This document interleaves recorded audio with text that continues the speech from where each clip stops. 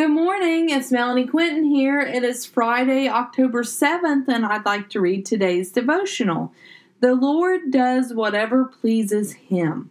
Psalm 135:6.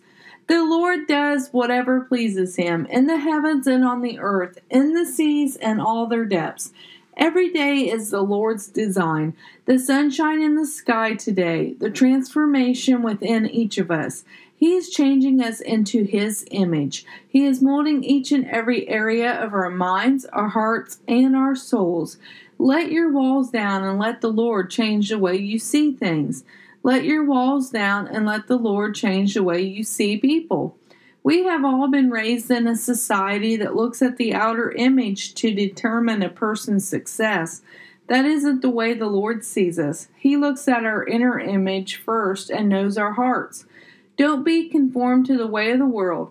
Not everyone fits in the same box. We are all unique and have our own gifts from God to unwrap.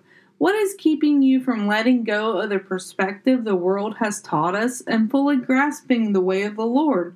There isn't one thing here on earth that can separate us from His love and His final plan. We might hit detours along the way. However, we always end up where the Lord leads us. Trust in Him wholly. Trust in Him above any of your plans or the plans of others. Don't lean on your own understanding and let the Lord do as He sees fit. For one day we will hear, "Well done, my good and faithful servant." His timing is always perfect.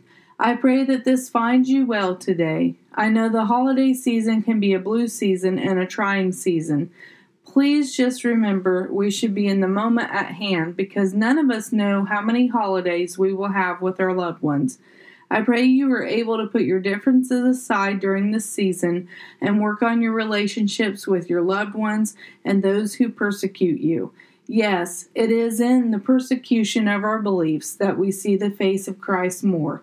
He said, "You will be persecuted, for I was persecuted." Stand up for Christ and stand up for relationships. We should want unity in our lives and not segregation. Inspired by God on 10/7. Thank you. Have a blessed day.